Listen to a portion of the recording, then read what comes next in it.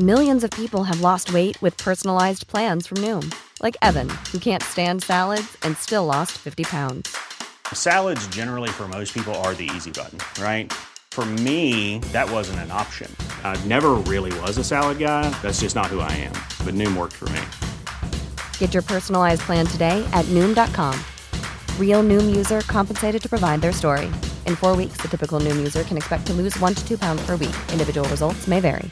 Normally, being a little extra might be a bit much, but not when it comes to healthcare. That's why United Healthcare's Health Protector Guard fixed indemnity insurance plans, underwritten by Golden Rule Insurance Company, supplement your primary plan so you manage out-of-pocket costs. Learn more at uh1.com.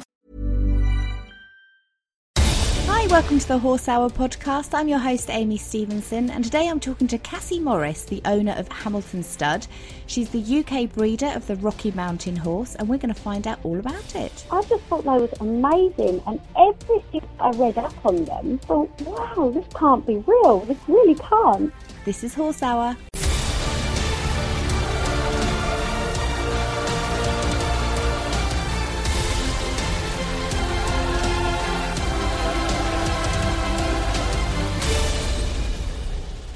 Welcome to another episode of Horse Hour. Today I'd like to introduce you to Cassie Morris. Now, she is a very, very busy lady.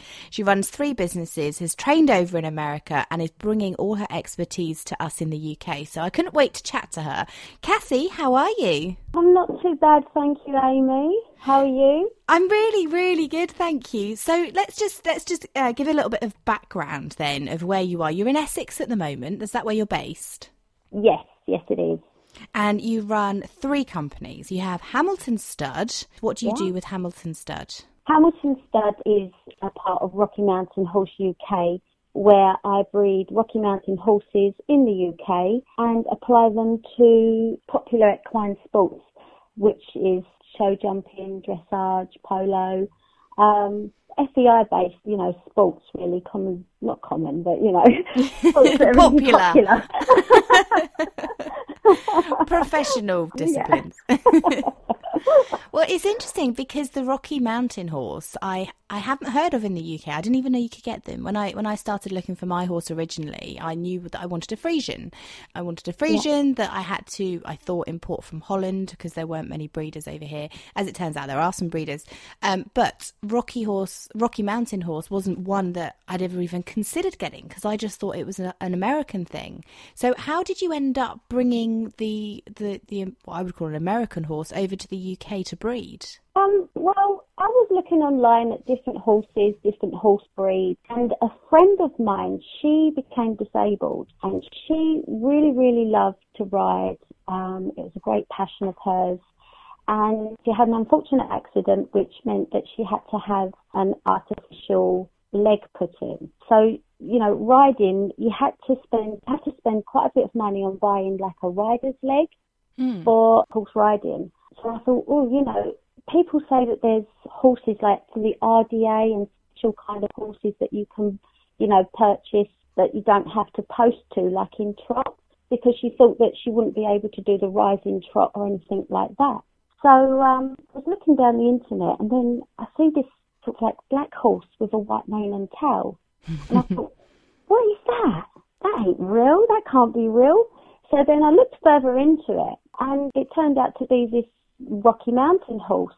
And I couldn't see any in the UK. And I thought, how great, because they have this smooth gait that you don't have to post to. It's like a 4-beat gait and it's just really, really smooth and you can keep up with other riders on sort of like normal horses which do walk, trot and canter. But you can keep up to canter speeds and you're just sitting there and you're not really moving at all. So I thought, wow, I've got to go and, meet these horses. So there I went off to America just to go and meet these horses. You don't do things by half, do you? Oh, no. Well, I just thought they was amazing. And everything I read up on them, I thought, wow, this can't be real. This really can't. So I went to America, had a look at the horses. I actually ended up competing out there on the Rocky Mountain horses. Did you? What did you compete in? The gating shows. it's absolutely massive out there. And so then I went to the Kentucky Horse Park a couple of times, like the gaiting competitions. And I just got right into it. And that was it. I just fell in love. And I thought, I've got to buy some. That was it. And I thought, right, okay, well, we'll bring a breed herd back, because there's no point, just bringing the one back. So, and I bought them back, and I thought, they're brilliant for the elderly riders, disabled riders, people that don't want to do the posting. Yeah. Have you had any experience breeding before? No, I hadn't. I hadn't sort of done breeding whatsoever. I just jumped in at the deep end, and I was just like, right, well, here we go. Good for you. So you must have had to do a lot of research then. Yeah, well, breeding was new, and I didn't realise how much you need to know about breeding. It is absolutely, it's specialist stuff, actually, breeding, because it was just like this whole world of equine area that I had no idea about breeding whatsoever. But I'd already done training. I'd been training horses with behavioural problems for years before then. But, when you go down to the breeding side, wow, you have to match mares to stallions and go through a whole heap of stuff to do it properly and professionally. So it's not like you had no experience with horses at all then. You like you said, you've been training them for years, so you knew what you were looking for in the ideal horse, because that's always important. I think when we're even looking to buy a horse, sometimes we don't actually know what the ideal is. We might know what we want it to look like, but we don't necessarily think in depth about what is it that we want to do with it. Do we want to do cross country? Do we want to show jump? Do we want to dressage? Or do we just want to hack? So you already knew what would be important for you to have in a horse that you'd want to breed. So I guess you're probably 55% there already. When it comes to breeding Rocky Mountain horses, there is a hell of a lot to consider, because some are more gated than others.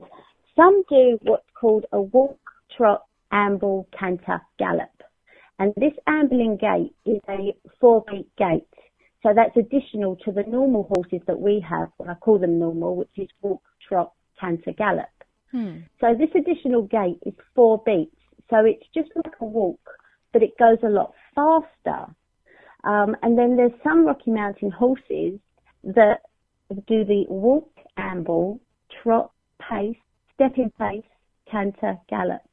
Oh, wow. And so when you go down the whole breeding line, you have to decide really what it is you want the horse to do, because the more gated Rocky Mountain horse, which is just the walk, amble, trot, canter, gallop, is, you can't get a brilliant canter. You can't really get a nice collected canter out of that, type of Rocky Mountain horse. And they tend to be more cobby looking. Oh, yes. And then you get like I call them 5-gated Rockies, which have the additional gate to the normal Rocky Mountain. It's really confusing. It's really hard to explain. It's all down to a mutation of a locomotion gene that plays a big part with horses. So this locomotion gene that is on all mammals is called the DMRT3 gene. And there's a mutation in it which causes these intermediate gaits. Like the 4-beat gait. It's required for certain horse disciplines, like harness racing. They want that mutation. But this mutation, when it's happened sort of, to just normal domestic horses, it's rather fascinating. It's in-depth stuff. Well, what happens if a normal horse has, say my horse, if he had the mutation, what would make it different for him? He would do that intermediate gait, that 4-beat walk. So it's not like we can train these horses then to do the 4-beat gait. It's either bred in them or it's not. Yeah, to have a successful 4-beat gait, because a normal horse would do the walk to a certain speed and then it'll break gait to a trot. Whereas these do the walk and then they'll do the ambling gait to the speed of a trot, or much faster if you do specific competitions where you want to do, say, speed racking or something and you want to go faster. You train specifically for that to get that 4-beat walk even faster. But, wow. Well, mine would be perfect at that, because we've got a walk, trot, fast trot, really, really, really fast trot, really, really fast trot, and then a fall into a canter if we're lucky. Yeah. Oh, it's fascinating. I had no idea that there was so much that went into the Rocky Mountain Horse, and I didn't even know that there were different gate competitions that you can actually. Yeah, I mean, harness racing. Apparently, they can do like a test now where they test for the mutation in the DMRT3, so they don't spend time trying to train a horse that they've bred and it's always going to break gate. They want to, train and spend the money on one that they know has the mutation, so it's not going to break gate. See, the mutation word just makes it sound like there's something wrong with them, though. I know. The poor things. And they're when not. You see them move, you think they're walking really weird. But it's because they move each leg individually, and they conserve energy compared to a normal trotting horse, because where a normal horse is ridden, and it strides out, doesn't it? It uses all of that energy to cover ground by striding out. But the Rocky Mountain Horse, they actually end up conserving energy because they just move their legs up and down with minimal knee and hock action. So they're moving them up and down instead of using all that effort to sort of like stride out. The only image that I've got in my head, Cassie, is did you see that video that went round? I think it went around the internet quite a while ago, of the little tiny foal that's just trying to trot and just walking really, really, really quickly. It's taking loads and loads of little tiny steps. See that. Did you see? That's the picture that I have in my head now that I'm thinking of the Rocky Mountain Horse. Am I completely off? Is it? It's close. So they just take really, really fast little steps. Yeah, I mean, when you have a look on the internet, you'll be able to see, and their legs look like they're going like in this weird sort of lame-looking way. And I do get a lot of people say, your horse is lame. And I'm like, no, it's not. It's the way it walks. And they're like, no, your horse is lame. And I'm, no, seriously, it's not. But it's not common to see in the UK. But, back in when the Rocky Mountain Horses, they sort of like originated from the Appalachian Mountains of eastern Kentucky. And that was in around about the 1800s. And they're a mixture of English and Spanish breeds. So, they're a bit of a mix-up, really. And the main source of transportation back in the 1800s was horses. Now, with the Rocky Mountain Horses, they were really, really cheap to keep because they were easy keepers, some would say. They didn't have to have specific feeds and things like that. They were just literally given, a bit of hay or bark off of trees and things like that. But the outstanding thing and the best thing about them at the time was that they possessed this smooth rideable gait, and they could be ridden for hours. And like I said, with the conserving energy, they could go, a lot longer than the typical thoroughbreds and things like that. They could just, where they conserve that energy, they would just happily sort of like go along in their little walk, without any stress, and the rider wouldn't be stressed and hot, from posting and things like that. And that's where the whole gait thing comes in. With the, not overstriding or anything like that. So would they be used then in, say, endurance riding? Yes, definitely. They are used quite a lot in endurance riding. And there is a lady, I believe, in Egypt, and she competes in endurance out there on a Rocky Mountain horse. But one of the things that endurance people like about them is because they have like a slow twitch muscle in their heart. So it's like the recovery rate is a lot quicker than normal horses as well. So that's where people are like, I need one for endurance. But they're used for a lot of things. So what else are they? Because I'm going to be honest, you're not selling it to me right now. I'm thinking, I've got a horse that looks lame, has a very weird, funny trot that's like a walk that's a trot, and has a twitchy heart. But I'm guessing... I'm guessing there's some great qualities about the Rocky Mountain Horse, because otherwise you wouldn't have thought about breeding. So It'd be great for endurance, maybe not so much dressage? No, they're used for dressage as well, and Western dressage. They've been used for barrel racing, pole bending, driving. They're used for driving. I've tried one out with polo and jumping. I have a stallion with me, and his name is Ultimatum. And the Rocky Mountain Horse Association were really outstanded by seeing how high he could actually jump, because he was jumping higher than they'd ever seen before. And they was like, oh my God, can you put this horse into competitions?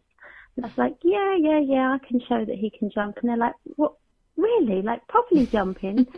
And so we got him jumping 170 centimetres and recorded it. And they was like, no way.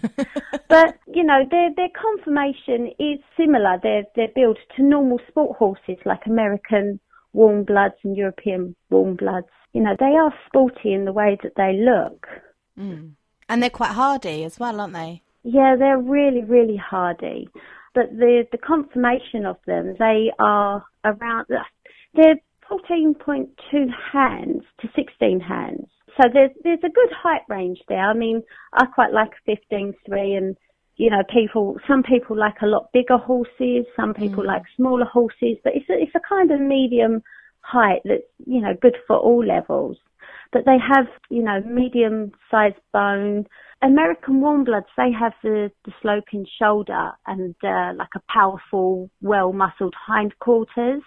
And these are exactly the same. So I like sporty-looking horses. Yeah. And they just suited me down to the ground, because although they have that funny little leg thing going on, they move just the same as normal horses as well, but they have that additional gait. So, they're perfect for everything, really. But one of the biggest things that people like as well is the colours that they come in, the whole range of colours. Well, they're really unique, aren't they? Because they're like you said earlier, the ones that they can be black and have a white mane, they can be white and have a black mane, they can have a golden mane. But again, that popular colour that they have is called a silver dapple gene. And, it's, again, that's a dilution gene on black horses. So really, the chocolate-coloured horses that you see are black Rocky Mountain horses that have a dilution gene called a silver dapple gene, and it changes the pigmentation of the black horse to chocolate with a flaxen mane and tail. So they're full of mutations and dilutions. It's really clever, isn't it? Is it almost like, could we go to you and say, right, okay, my little girl has a dream of having a black horse with a white mane, for example, or a white horse with a black mane. Could you breed that? You can breed for colour, yes. Yeah, I can. Wow. You can, it's again, you have to go into colour genetics and down that route. So when I said earlier about the whole going into the breeding side of horses, I think I probably chose the most difficult, because, I had to learn about all of these gaits. I had to learn about all of the colour genetics, and, it was just massive field of things that I needed to know. So I spent a lot of time researching and spending a lot of time sort of like living on ranches in Kentucky, learning more about Rocky Mountain horses and things like that. I've tried to learn as much as I can. Well, they're such beautiful. And I'm still learning. Oh, we're all learning. Yeah, we've got loads to learn. I'm like a never-ending sponge. But these horses are so, so beautiful. Like, really, the look of them, they just look so, just the epitome of horse. What I would consider, that is absolutely stunning. Very majestic and magical they look, definitely. Yeah, almost like you want to stick a horn on it and say it's a unicorn. That kind of... Yes. that kind of, being a little girl in a dreamland. Yeah, but the temperament is absolutely amazing with them as well. They have a beautiful disposition. Is it? Because sometimes when you say, things are so tightly bred, whether it's any animal, it could be a dog, if dogs are really tightly bred, then they become highly strung. But I'm just thinking they're not highly strung at all, your horses. No, I mean, like I said, there seems to be two types of Rocky Mountain horses. I find that the more sportier types that have all of these additional gaits. They're more sporty looking, and they're more hot-headed than calm and relaxed. But if you go for sort of like a Rocky Mountain horse that, has the really thick in their ambling gait and more of a stockier kind of look to them, they're the ones that sort of, they'll go along and they'll be like, oh yes, okay, I'm going up here, I'm going down there. And they are absolutely perfect. They're perfect for elderly, they're perfect for children, and they are perfect, beautiful temperament horses.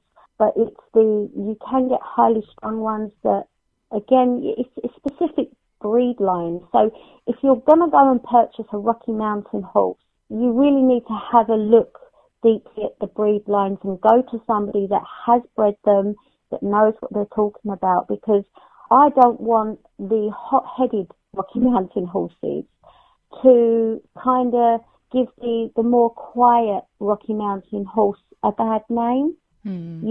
So if you want to do sort of like show jumping and, things that require stamina and hot-headedness and things like that, the breed is absolutely perfect, but go for the right breed line. A couple of people, they've said to me, oh, I bought this Rocky Mountain horse and it's a certified Rocky Mountain horse, but as soon as you sit in the saddle, it's off. And I said, well, what breed line did you go down? And then they're like, well, what do you mean, what breed line? And I'm like, oh, but I mean... They didn't do their history, did they? No. And, some Rocky Mountain breeders don't see it themselves, but the amount of research that I've done and the amount of experience that I've had, I've seen the two types, and I call them rail Rockies and trail Rockies. And I say the rail Rockies, which are used for the showiness of them with their high tail carriage and like beautiful, beautiful looks and lots of presence and speed about them, they're the rail Rockies. And then the more cobbier, thick in their gait, trail Rockies. And that's what I call them myself, rail Rockies and trail Rockies. Yeah, I like that. And I do think that there is somebody in America that does rail to trail. So it must be recognised. A bit like in this country, they do the race horses, don't they? The ex-race horses. And I think that's the same as the Rocky Mountain horse thing that they do in America. I'm sure it's rail to trail. So, well, that's really important to look at is knowing and understanding the difference then that, you do get a hot-headed version of the breed, but then you can have a really relaxed, chilled out version. Would you say they're as suitable? Okay, so let's look at the trail ponies. Yeah. Would you say they're a good, say, first pony for somebody, or maybe a second or third? No, first pony. They are absolutely, I can't really explain enough that they are perfect first horses. They are perfect for riding for the disabled. The trainability, the actual affinity that they have for like human companionship, they are absolutely beautiful. And so are the rail Rockies, but they just have more speed and presence about them.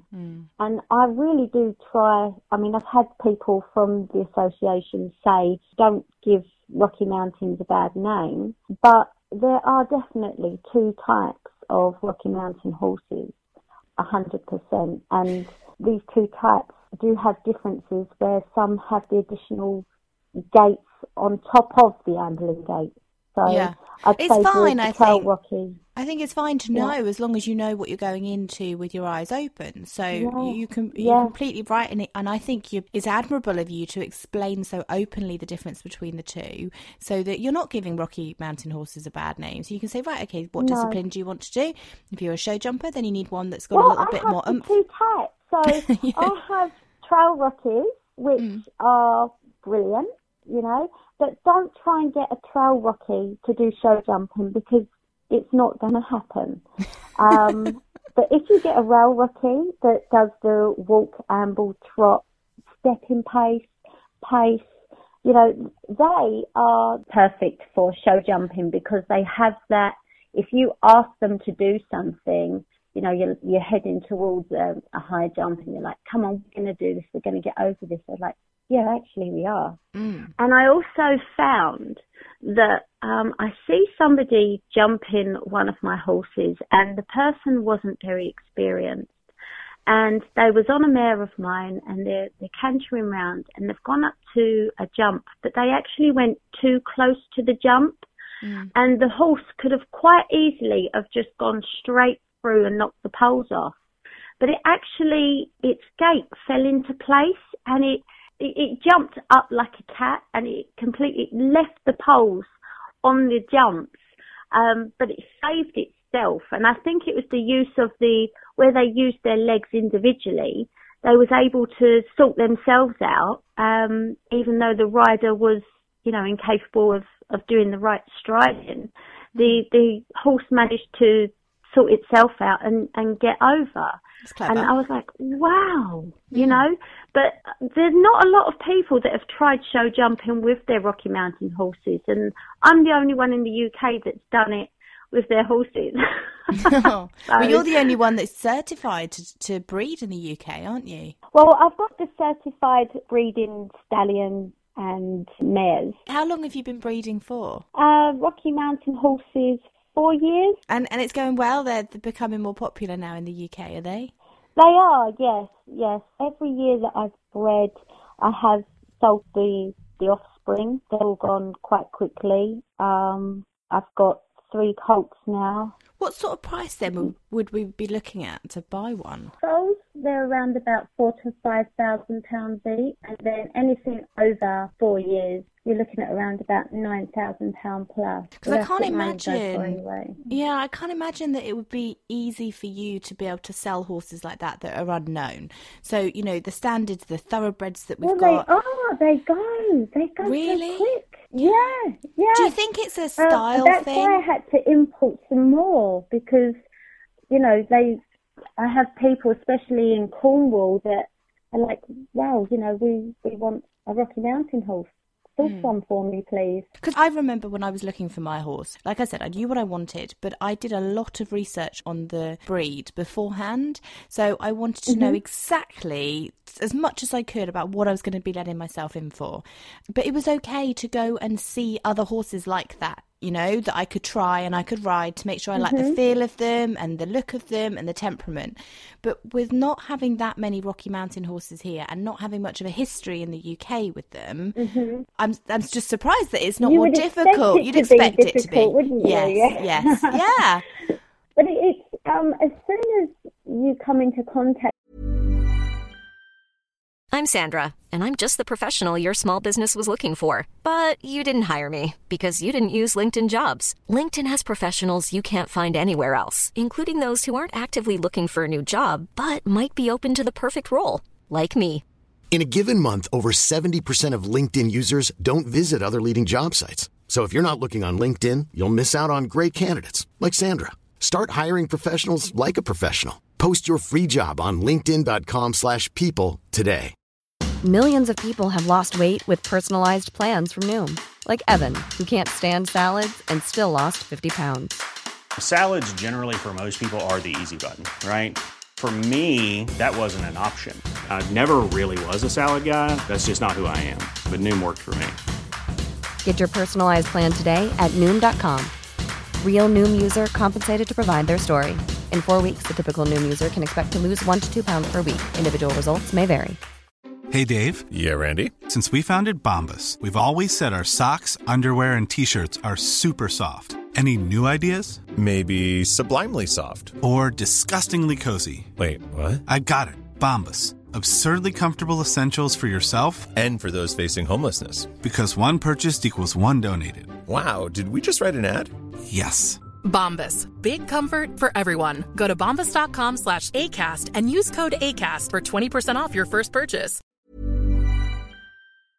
Of a Rocky Mountain, I'm not saying that, you know, you fall instantly in love and, you know, but people become attached to them because they are so, they want to be with you. If, like with my colts when they're in the field, if you go into the field and you know, they don't have much human interaction. They want to come and investigate. They want to know who you are, what you are, you know. They're just, and they're all like it, you know. Rocky Mountain horses, they do have this attraction with them. You look at their looks and you think, oh, they look beautiful. And then the fact that they want to be all over you as well, it really does get quite addictive. But with that, with the horses being all over you and things, because of, you know, training that I do as well, I do not encourage horses to be all over somebody. You have to have that, the discipline in the fact that that's your space and they're not to enter.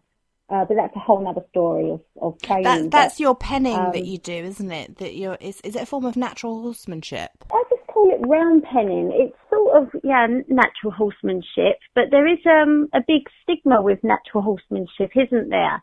You know, people, as soon as you say, oh, I do natural horsemanship, they think, oh yeah, well, she has a carrot and she begs her horse. I do a lot of demonstrations, and I do get people online say, oh, you know, natural horsemanship, it's, you know, a load of rubbish and things like that. And round penning, you know, is really abusive. And I do tend to hear a lot of that in the UK. And I think it's because round penning isn't very big in the UK. I don't see a lot of people round penning at all. And a lot of people ask me what round penning is. So then I explain to them about natural horsemanship. But as soon as you say natural horsemanship, that is the first thing that they tend to think. They tend to think, you know, she begs her horse to do something. And I do not, you know, have that opinion. I do not say that that is what natural horsemanship is, because I don't use treats. I don't use anything like that when I'm sort of, you know, working with horses. I use my round penning and establish leadership that way. But, you know, I do find that people, as soon as they hear natural horsemanship, they sort of turn off until they see my round penning demonstrations and they're like, oh, actually, that makes sense. And then, I mean, I take on a lot of behavioural problem horses or people that, you know, might be having issues somewhere in managing their horses. And they tend to come to me to, you know, to get the communication going between them and their horse and develop their relationship. So what's the difference then, Cassie? Because we've got Monty Roberts, we have Pirelli, we have Liberty.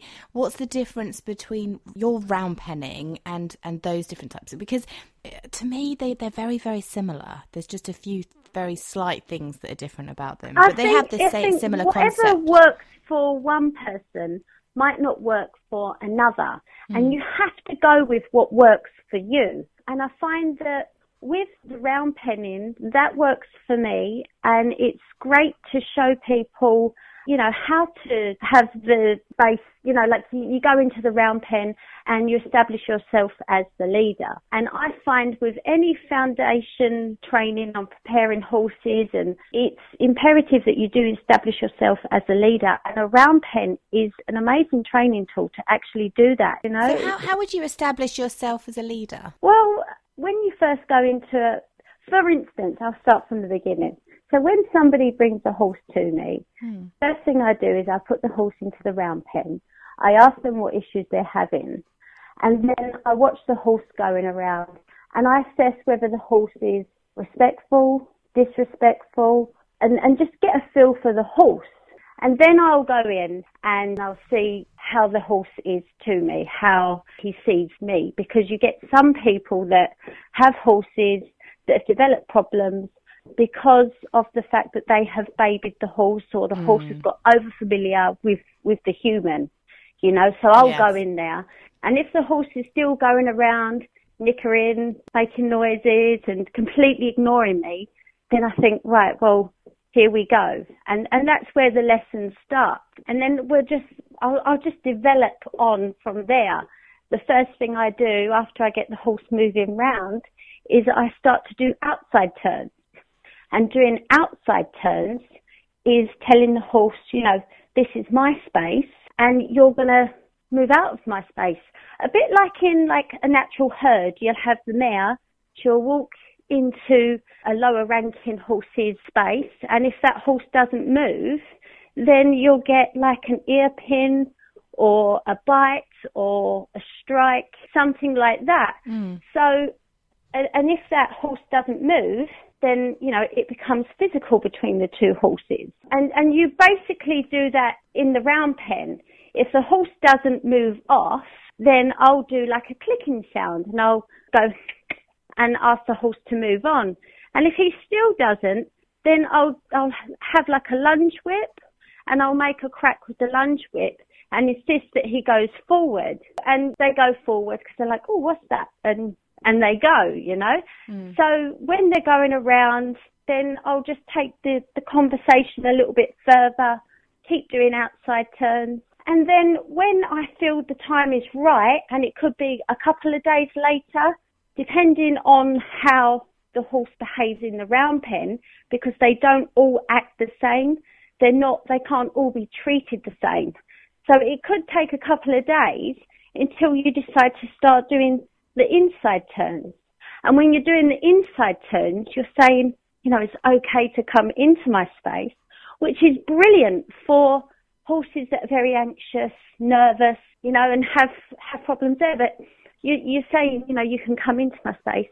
But then when I walk back into the horse, he should have the respect to leave my space. And if he doesn't, then we need to go back to doing outside turns to teach him to leave my space. And this is great for the foundation of any kind of, you know, before you go into anything discipline-wise, you do this foundation level, and it all goes on from there, you know. And I find it a brilliant way to communicate with your horse, because body language is the horse's language.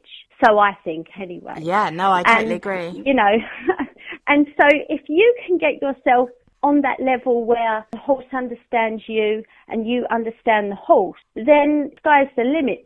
You get that conversation going, and it develops from there. You know, a lot of people, when I say that they baby horses, they treat them like a baby. And I did have one lady, she had a horse, and she said to me, I can't put it out in the field because it keeps getting attacked and bullied. And I was like, right, okay.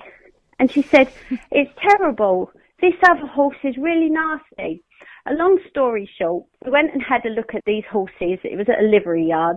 So all the horses go in one big field.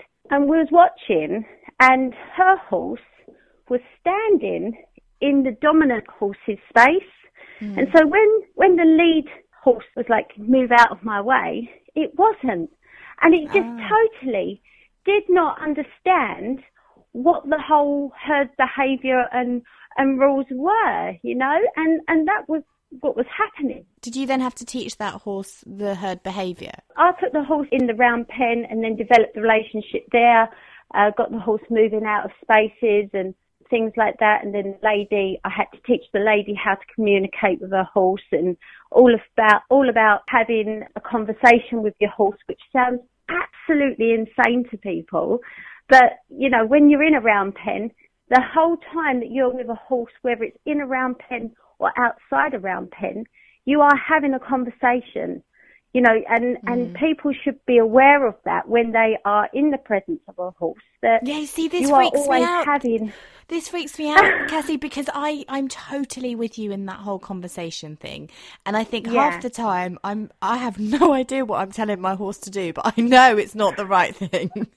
So I'm stood there like, oh, if only I had like a Cassie in my ear right now that could tell me what I'm saying, because I know I'm saying something. And my horse is amazing. He's so good at responding. I mean, actually, to be fair, he ignores me half the time, which is probably a good thing. Yeah. But we've got a really good trusting relationship. When I say he ignores me, I mean, I'm a bit of a nervy rider, and he just ignores that. So for me, he's perfect. Yeah. And I've done some... He's confident. Yeah.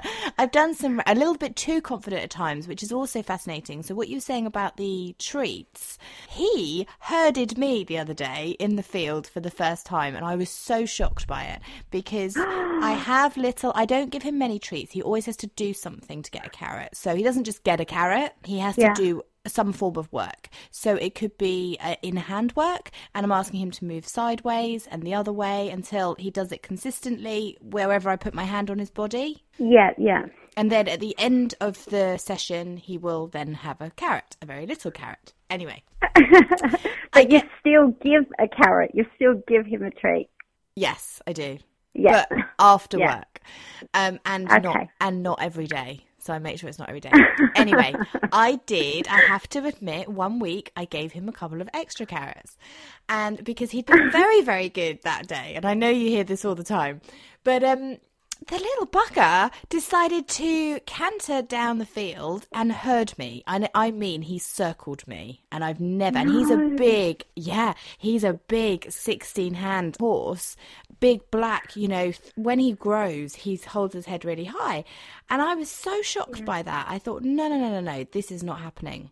So did you feel a little bit inferior there? Was you sort of like, oh no, was you a little bit fearful? For a second, I was like, whoa, hang on a minute. What are you doing? He's never come in my space. He's always been taught to stay out of my space. This is my space, and I have a little circle around me. And if I stop, he stops. If I move backwards, he moves backwards. I just need to move my hand by his chest. He's so good with that, and he'll move backwards. He's never, ever got in my space before. So there were two things. Fresh spring grass is what I could put it down to. Or he's just come back into work after 2 years off. And when I say just come back, we've been riding now for a year, and he is only just getting into getting confidence back. And he's just trying it on. Mm-hmm. So I thought, right, you're trying it on. So when I say I chased him, I mean I chased him round that field. But not in an aggressive way. It was a sending him away, as in, hang on a minute, I am the leader of this herd, and you are not. And it would be such a smaller controlled area in a round pen. I know. If I was allowed to put up a round pen, honestly, if I was allowed to, I would. Oh. But basically, I sent him away, and 5 minutes later, he turned round, came back over, and just stood next to me. And I thought, wow, my God, okay. Did that work? Yeah, you sent him away. But did he come back with his head lower? Did yes. he have a lower? Yeah, he did. Yeah. There was no aggression. Yeah. He was very relaxed. Now, I have done round penning before, years ago, and I just think that is ingrained in him. I'm very lucky that I've got that relationship. But it's interesting that even the testing, when they're testing, and the carrots, if you do give them carrots too much, that's the point I was getting to, sorry. Giving carrots too much and spoiling them, they'll start biting and they'll start nipping, and it's just that's what I never ever give hand treats, or I suppose I must sound a bit cruel when I say I don't give them treats, because the relationship that we have is it's like rewarding anyway. Like when they come over with their heads lowered and they want to be close to you, that I think is rewarding enough. And I know that sounds wrong to a lot of people, but I just don't do treats. But I don't think anything's ever wrong, as long as you're not abusing your horse, and that's wrong. Well, I mean, it works for me, not giving treats or anything, because when I've had horses in for training, because they nip and they're food aggressive and things, I'm like, well, do you hand feed them, and do you let them eat out of the bowl when you're holding it, or when you're putting the hay net up? Are they all over the hay net? And, sometimes down to human error, the horse will pin its ears, and the person might stand back from the hay net and go, oh, there you go. Then the horse has learnt, well, if I pin my ears, which is aggression, you're going to move away. And then that developed into food aggressive horses, and I just, when I put hay in my stable, my horses step back, I put the hay up, and then the head's lowered and they go to their hay net, but that works for us. And I know that if I was to send someone in to feed my horses are respectful enough not to be all over that person, so it just eliminates any potential hazardous thing that could happen. Yeah, I think it's all in small doses, because I have to say, Blackjack's very good. When he was in a stable, he would stand back. That was one of the first things that I was told to teach him, is that he doesn't come for the food until you're ready for him to go to have it, until you've put it down and almost like say, go on then, a bit like a dog. And every time I'd go to the stable, he'd take a step back. I would put the food down, I'd give him a stroke, and then he'd go and eat it. And that worked quite well. He'd still get a treat every now and again, but I'm not saying that we should never, ever, ever, ever. I'm not saying that any way it is right. It's whatever works well for you. But I do totally 100% agree with you that there are a few of us that do spoil our horses too much, and it does make nippy, bitey, pushy, bargy horses, and we don't realise what we're doing because it happens. It doesn't even take that long for it to happen. But I've seen horses that bite, because they think that they're going to get something from you, and if you don't give them something, then they go for you. Yeah, and a lot of problems develop that way. But there is sort of something with regards to round penning that, I try and talk about a lot, even at the demos, is that just because a round pen is put up doesn't mean that it's a great thing to use if you don't know what you're doing. It's a very specialist thing. And, sometimes when people say that the round pen is extremely, harmful and abusive, it can be. Round penning, you have to be a specialist to actually do the round penning. And I do agree that when misused, round pens can be extremely harmful mentally and physically. And I try and make that aware to people and known, because it's the same as other training aids. For example, lunging. Round penning is always compared to lunging. They say, you should lunge your horse, you shouldn't round pen, or you should round pen your horse and you shouldn't lunge your horse, And I find that with youngsters, if you have like a young horse on the end of a lunge line and you pull that horse in quick, you are going to pull a muscle somewhere or something like that. And a lot of communication gets mixed up with the horse and the handler. But lunging is a fantastic tool as well that could always be used as harmful, and the horse would find it harmful as well.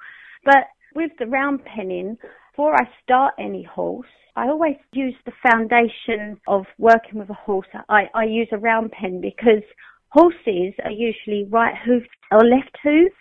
Right. And putting them in a round pen, horses are not naturally upright, balanced, ready to take a rider. So when you put a young horse in a round pen and you start round penning, not too much because they're young, but when you start round penning, you're actually teaching them to gain that balance, to come up ready so that they're ready to take a rider eventually. Because you may find that when you sort of like get on a horse that's never been ridden before, it's a bit wobbly or it's a bit unbalanced. So a lot of people do a lot of circle work, a lot of lunging, a lot of circle work for young horses. So I use a round pen, and it teaches the horse to actually get his balance naturally, ready to take a rider eventually. And I prefer that to, lunging, because a horse leans on the lunge line. And I find it works really, really well. So, people, they tend to sort of like say, oh, you shouldn't use a round pen to teach young horses how to go around. You should use the lunge line because you could pull them in on their head. Why would you want to pull a horse about anyway? I know, but when you see people that are not proper trainers and haven't broken horses before or anything like that, or haven't lunged before, horses tend to lean on the lunge line. And I've seen people before sort of like pull the horse in and they think, oh, I've seen on sort of like question and answer pages, oh, my horse keeps leaning on the lunge line and things like that, and he keeps pulling out. And usually it's because the horse is trying to balance itself. It's not because it doesn't want to work. Or do you know what I mean? Yeah. No, I totally know what you mean. Yeah. Because a lot of people, they say that. They say, oh, the horse is leaning on the lunge line. And when I've gone out before and I've seen horses leaning on the lunge line, the horse isn't balanced. And I'm like, well, the horse isn't balanced. That's the only problem. It's not the lunge line. It's not the, it's not the horse being naughty. The horse isn't balanced very well. you know, and like in a round pen, they can actually do the balance themselves. They can actually get it up in a natural way and balance themselves, ready to take a rider eventually.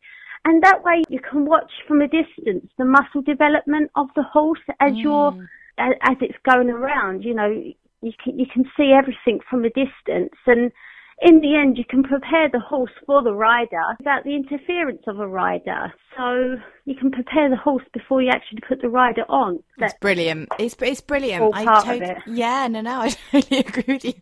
My goodness, Cassie, I could talk to you for hours. Oh, don't. I could go on for hours, but when round penning, you have to consider also the age and the fitness of the horse, because you don't want it to become torturous. And also you have to remember to cool the horses down as well. And there's so much to talk about. It's really, really, it could just go on and on and on. Well, just before then, how long should the sessions be then for round penning? Because we don't want to overwork our horse, because I guess I'm kind of thinking it's a smaller circle, so their legs and muscles will be working harder. It's a different environment, so their brains will probably be a little bit more engaged because it's slightly more enclosed. So, well, it's a controlled area. You're in an area, but you have to think about the fact that some round pens are smaller than others. So you can with the panels of the round pen, you can actually make it smaller to work, you know, in a tighter area, or you can make it bigger, because you wouldn't want a tiny little pony going around in a 60-foot round pen when you could have sort of like a 40-foot round pen for a tiny little pony. How long do you think we should be looking at? Well, with horses, when they come into me, some horses that haven't been handled much because, you know, the owner has problems with them, are usually quite unfit. So as long as you don't work them to exhaustion, because you don't want to use exhaustion or submission to gain respect or anything like that, sometimes looking at the fitness of the horse, you may only get a 10-minute session. On a fitter horse, you might get a 40-minute session. But it's not continuously going around. You're stopping, you're starting, you're working on other things. It isn't one specific thing, and there isn't a specific time allowance, because you can't do what some people, I find, do. They treat it very mechanically. They think, I'm going to put a horse in a round pen, and I'm going to go around 10 times that way, and I'm going to go around 10 times that way, and it's done. I'm a round penner. And it isn't that at all, you know, because you're making the horse desensitized. But there are key things that you have to look about, because when you are sending the horse round, you have to look at tiny parts of like body language indicators, and it's imperative to pick up on the speed, the muscle tension, the head and tail carriage, eyes. You know, there's so much to look at when round penning. Like I said before, it's specialist. You know, the slightest little thing can turn it torturous, or, you know, could turn it wrong. You know, make the horse sort of like not want to go in there again. When you should always leave on a happy note, whatever you do. Oh, that is lovely. I like that. Perfect finish. Thank you. How can we follow you? If we want to know more about the Rocky Mountain Horse, and we want to find out about round penning, and maybe we just want to go, hey, Cassie, I need some help, how can we contact you? Well, I have a lot of shows coming up this year. I have 17 shows coming up. So you can have a look on Facebook with Rocky Mountain Horse UK and Hamilton Stud Training. And also I have a website which is RockyMountainHorseUK.com, and also Hamilton Stud Finance. So that's there's 2 ways to contact me if anybody, you know, wants to ask any questions. What about Twitter? Are you on Twitter? I'm not on Twitter, no. Oh, you need to get on it. That's where all our amazing Horse Hour followers originated, is on Twitter. Really? Yeah. I don't spend much time on the computer, and I don't spend much time watching telly or anything, because from the crack of dawn, I'm working horses until, you know, the sun goes down, I'm working horses. So I'm very sort of not computer literate, really. So whatever I do is on my iPhone. Well, if you need any volunteers, I'm sure we've got loads of listeners that would love to come and help out. I need loads of volunteers, especially at the shows that I'm doing. So if anybody wants to sort of like lend a hand and, you know, learn some basic round penning, they're more than welcome. But the shows, people usually record and things like that. So it looks lovely. I'm taking that information home. Oh, Cassie, it's been a pleasure. Thank you so much. That's okay. It was nice talking to you. I'll speak to you soon. Thank you. Bye. Bye-bye. Thanks so much for listening. I hope you enjoyed this week's episode. Hey, did you watch badminton this weekend? It was amazing. It's the one event, my favourite event of the whole year. It's my guilty pleasure. I have to go.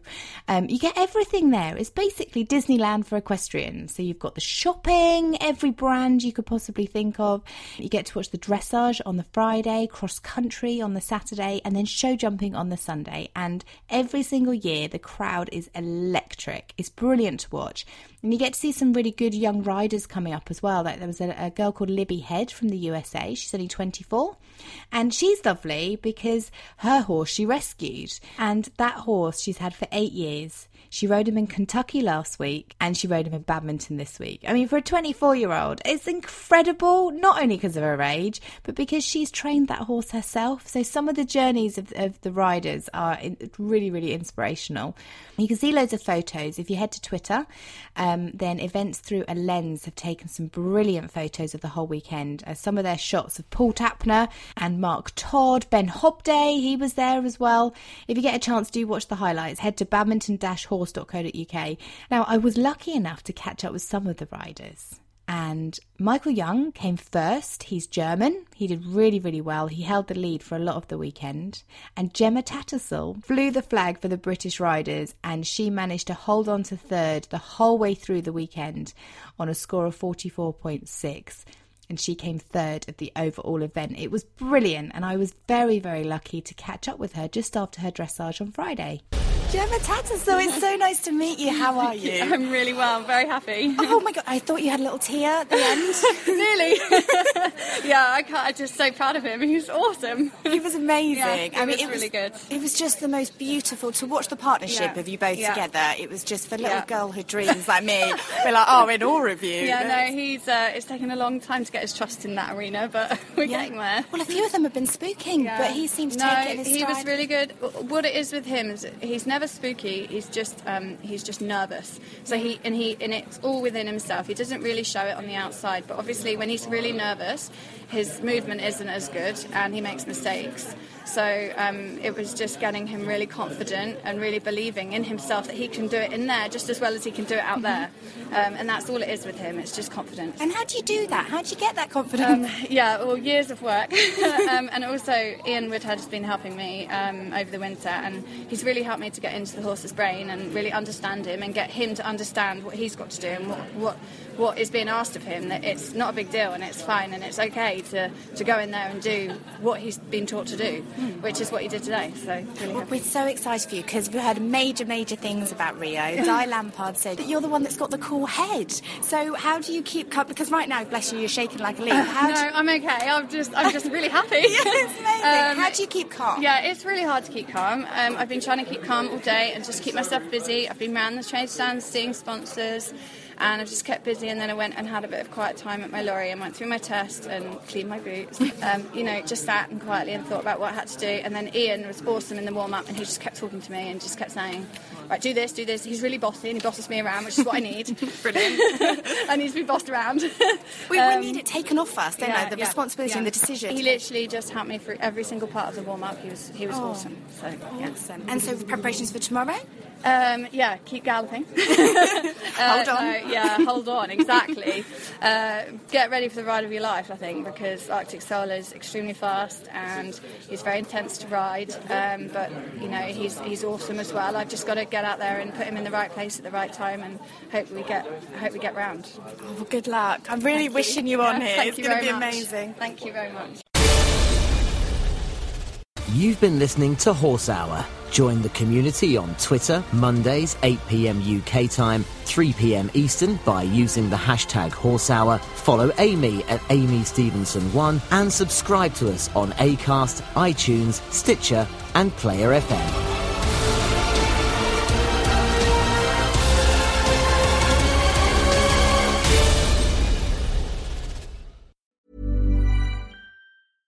Imagine the softest sheets you've ever felt. Now imagine them getting even softer over time. That's what you'll feel with Boll & Branch's organic cotton sheets. In a recent customer survey, 96% replied that Boll & Branch sheets get softer with every wash. Start getting your best night's sleep in these sheets that get softer and softer for years to come. Try their sheets with a 30-night guarantee. Plus, get 15% off your first order at bollandbranch.com. Code BUTTERY. Exclusions apply. See site for details. Mom deserves the best, and there's no better place to shop for Mother's Day than Whole Foods Market. They're your destination for unbeatable savings, from premium gifts to show-stopping flowers and irresistible desserts. Start by saving 33% with Prime on all body care and candles. Then get a 15-stem bunch of tulips for just $9.99 each with Prime. Round out Mom's menu with festive rosé, irresistible berry chantilly cake, and more special treats. Come celebrate Mother's Day at Whole Foods Market.